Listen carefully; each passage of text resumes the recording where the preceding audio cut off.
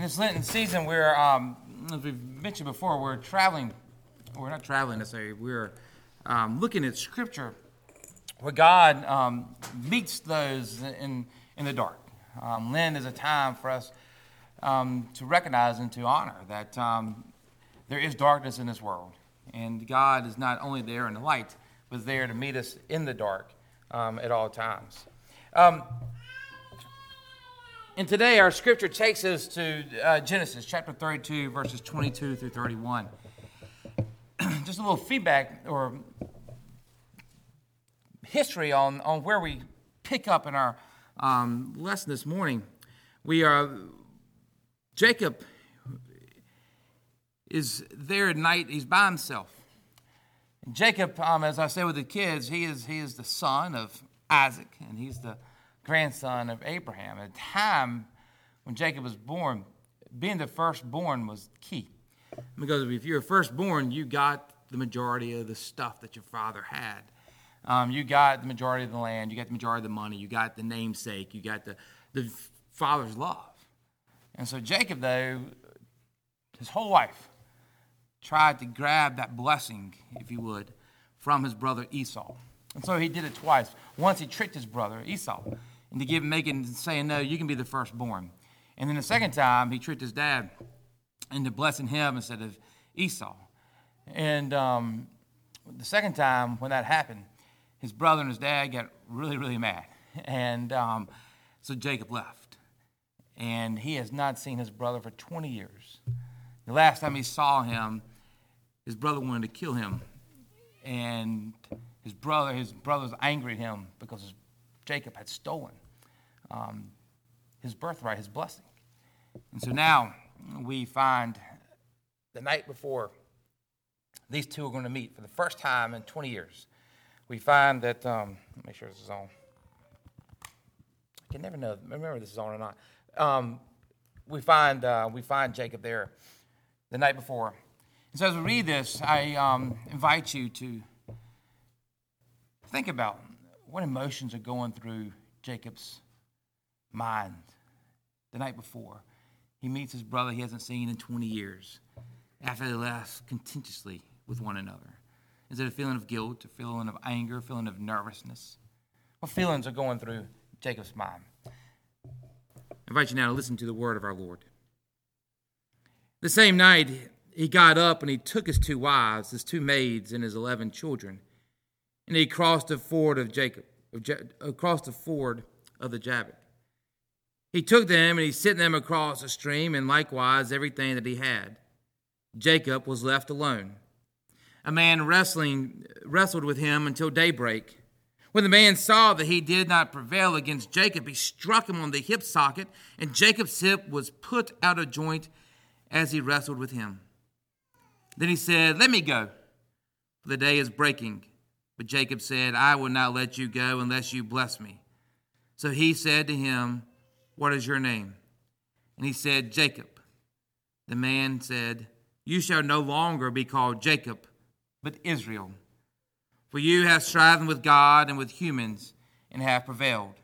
Then Jacob asked him, "Please tell me your name." But he said, "Why is it that you ask my name?" And there he blessed him. So Jacob called the place Peniel, saying, "For I have seen God face to face, and yet my life is preserved." The sun rose upon him as he passed through Peniel, limping because of his hip. Friends, this is the word of our Lord.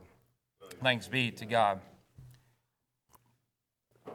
In 1979, the album Trilogy was released by Frank Sinatra.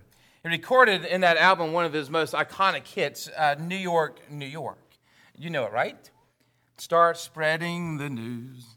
I'm leaving today. I want to be part of it.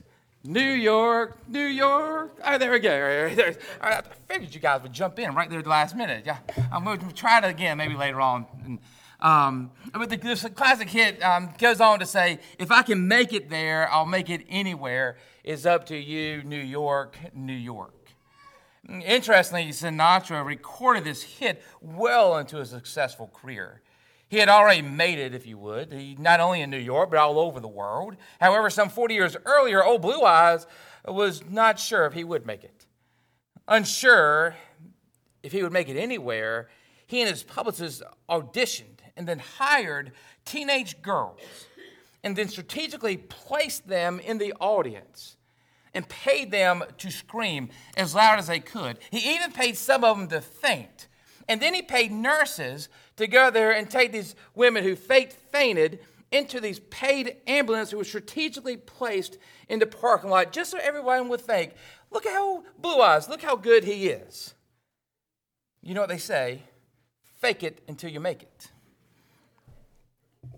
We may not go to the extremes of Sinatra, but we not only do it, all of us do it, we also applaud it. We encourage each other to fake it until you make it, to be dishonest when necessary. So we fudge a little bit on the loan application. We forget a thing or two on our taxes.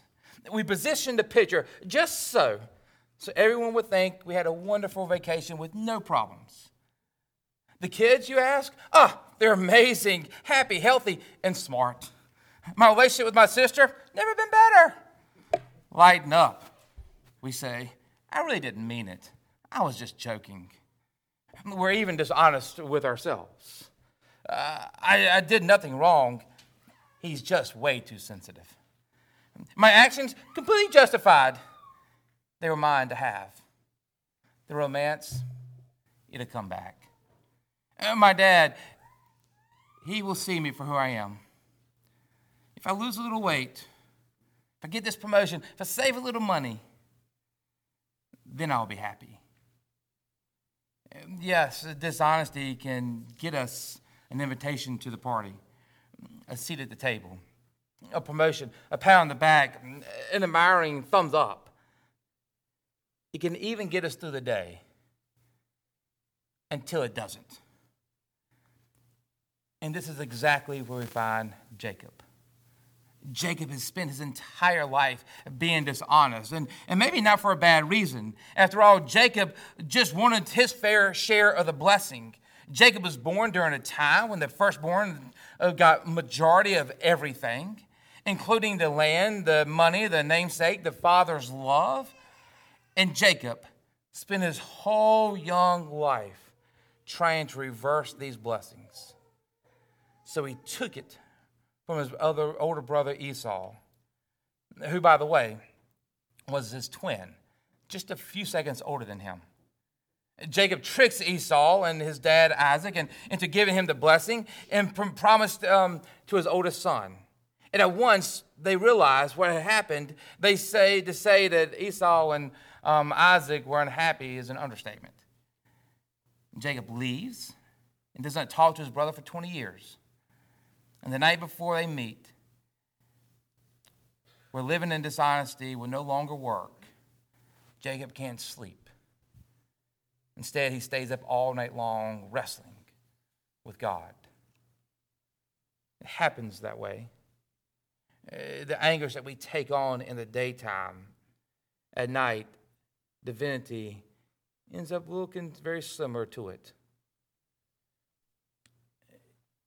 In his book, Whistling in the Dark, Frederick Buechner writes that Lent is a time for Christians to ask, one way or another, what it means to be themselves. If you had to bet everything you have, whether there is a God or whether there isn't a God, which side would get your money and why? When you look in the mirror, at your face in the mirror, what do you see? What do you see in it that you most like? And what do you see in it that you most deploy? And Lent is not about good people coming together to get better. Lent is about recognizing that Jacob in all of us, coping with our failures to not only be good, but to recognize ourselves and others as children of God. And this is why Jacob was wrestling that night, wasn't it? This is the womb of his childhood. The whole life long trying to be recognized by his father and his brother in the world. Not as a second child, but as a child, as a brother, as a human.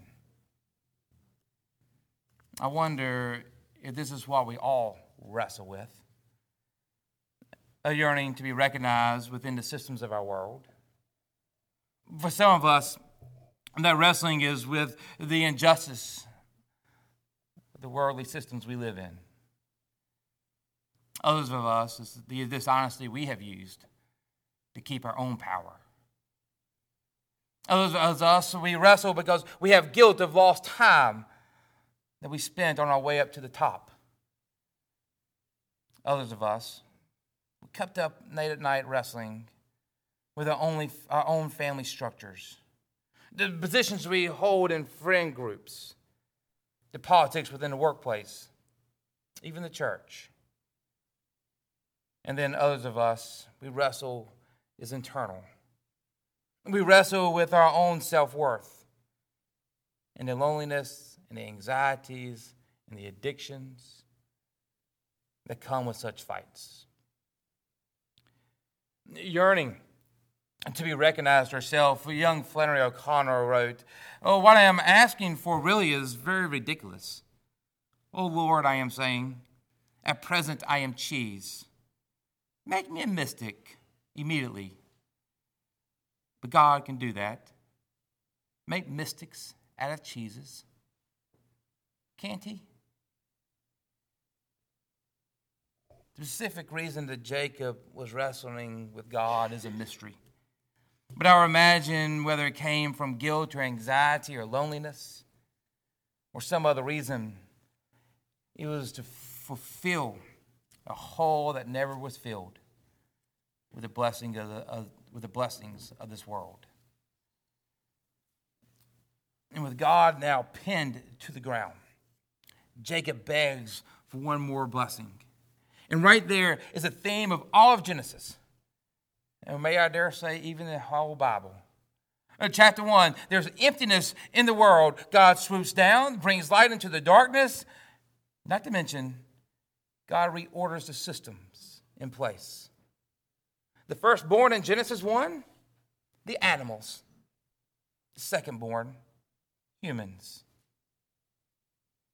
This reorder of our systems can be seen in Adam and Eve. It can be seen in Cain and Abel, in the Tower of Babel. It's played out with Jacob's grandfather, Abraham, and with his dad, Isaac, and his uncle, Ishmael. Abraham was worried that both his sons, Ishmael and Isaac, wouldn't have blessings. But God says, don't worry. I've blessed them both. With God pinned to the ground and Jacob begging for a blessing, I imagine God saying to Jacob, Jacob, you have had my blessing all along. From the day you were born, I shouted with the top of my lungs, Jacob, you are blessed. Every corner you reached, I was there saying, Jacob, you are blessed. And all night long as we were wrestling, I've been whispering in your ear over and over and over again that you have my blessing. This is nothing that you have earned. It's nothing you deserve. But it's my gift to you. Your whole life, I have named you beloved. I've called you child. I have blessed you with everything that you need. You no longer have to work so hard, Jacob. It's there all along for you to receive.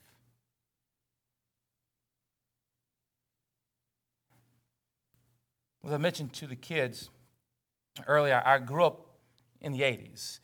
In about mid-80s, I was 11 and 12 years old. And like I said, NWA wrestling was at an all-time high. And I remember my mom, as I told you all, dropping us kids off at the Greensburg Coliseum where we were going to watch some of the greats.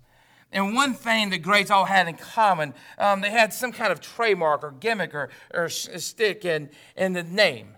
They all had a great name. Names like Magnum T.I. and Lex Luger and Rowdy Roddy Piper and the American Dream and the Nature Boy. And now these names, of course, they were just nicknames. No parent ever looked lovingly at the newborn baby and said, honey, let's call him Animal or Snake or Steamboat.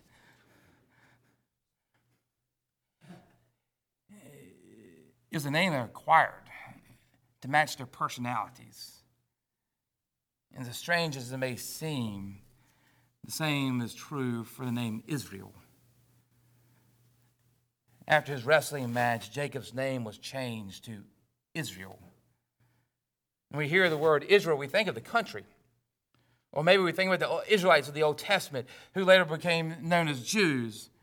These are the people that Jesus came from. And through Jesus, we are also part of this group. The nickname Israel means God wrestler.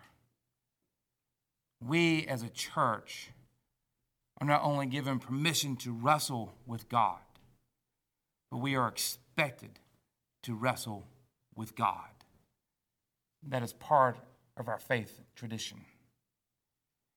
And the Bible says that God welcomes it. But don't be surprised when you come out of the ring as a changed person. It may look like a limp to slow us down a bit.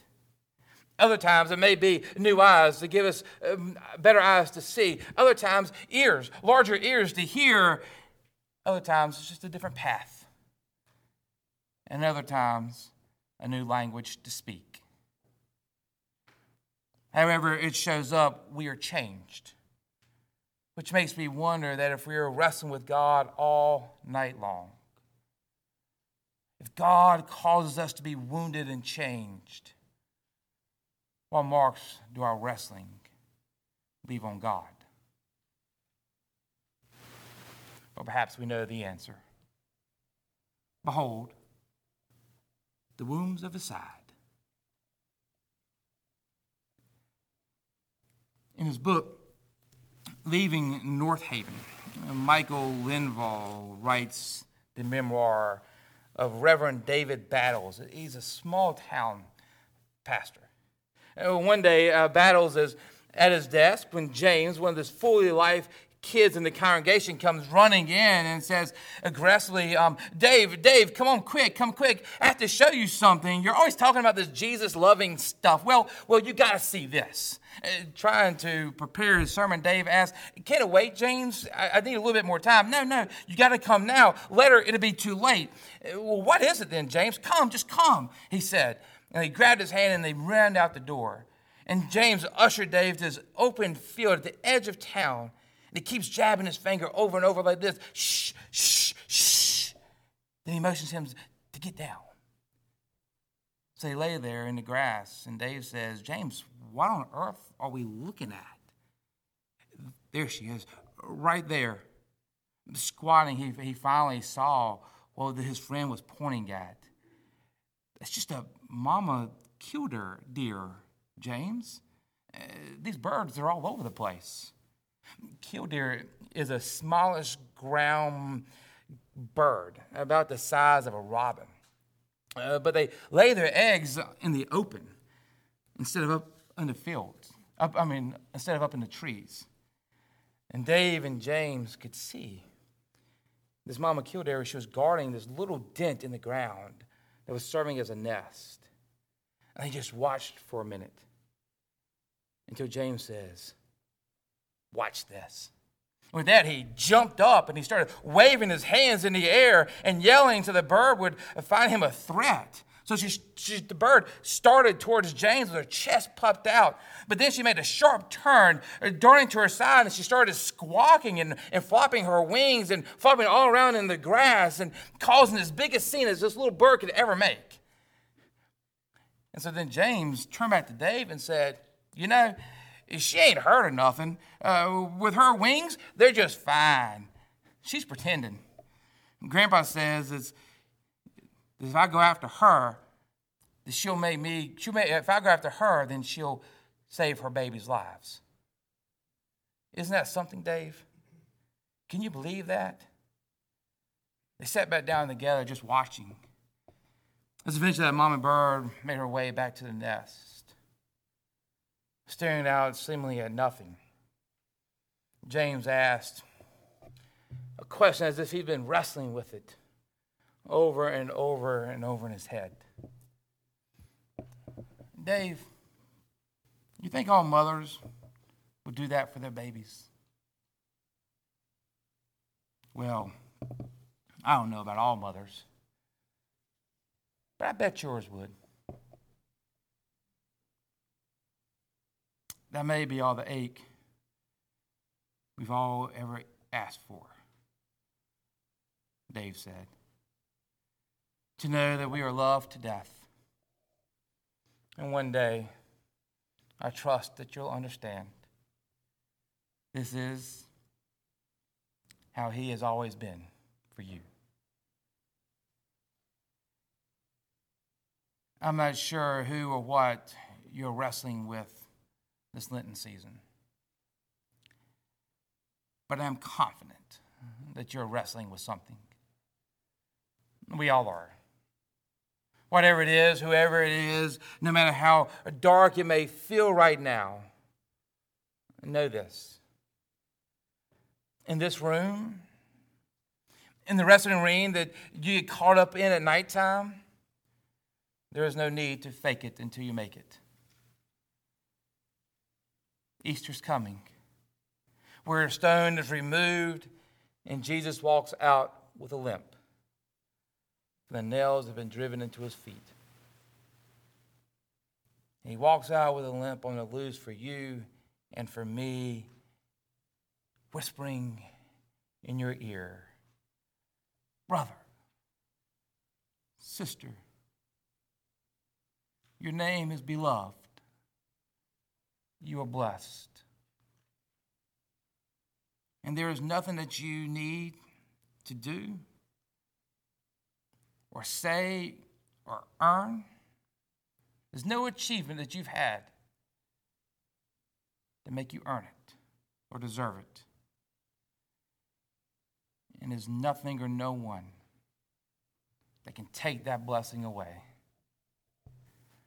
For you are blessed by a God who loves you to death.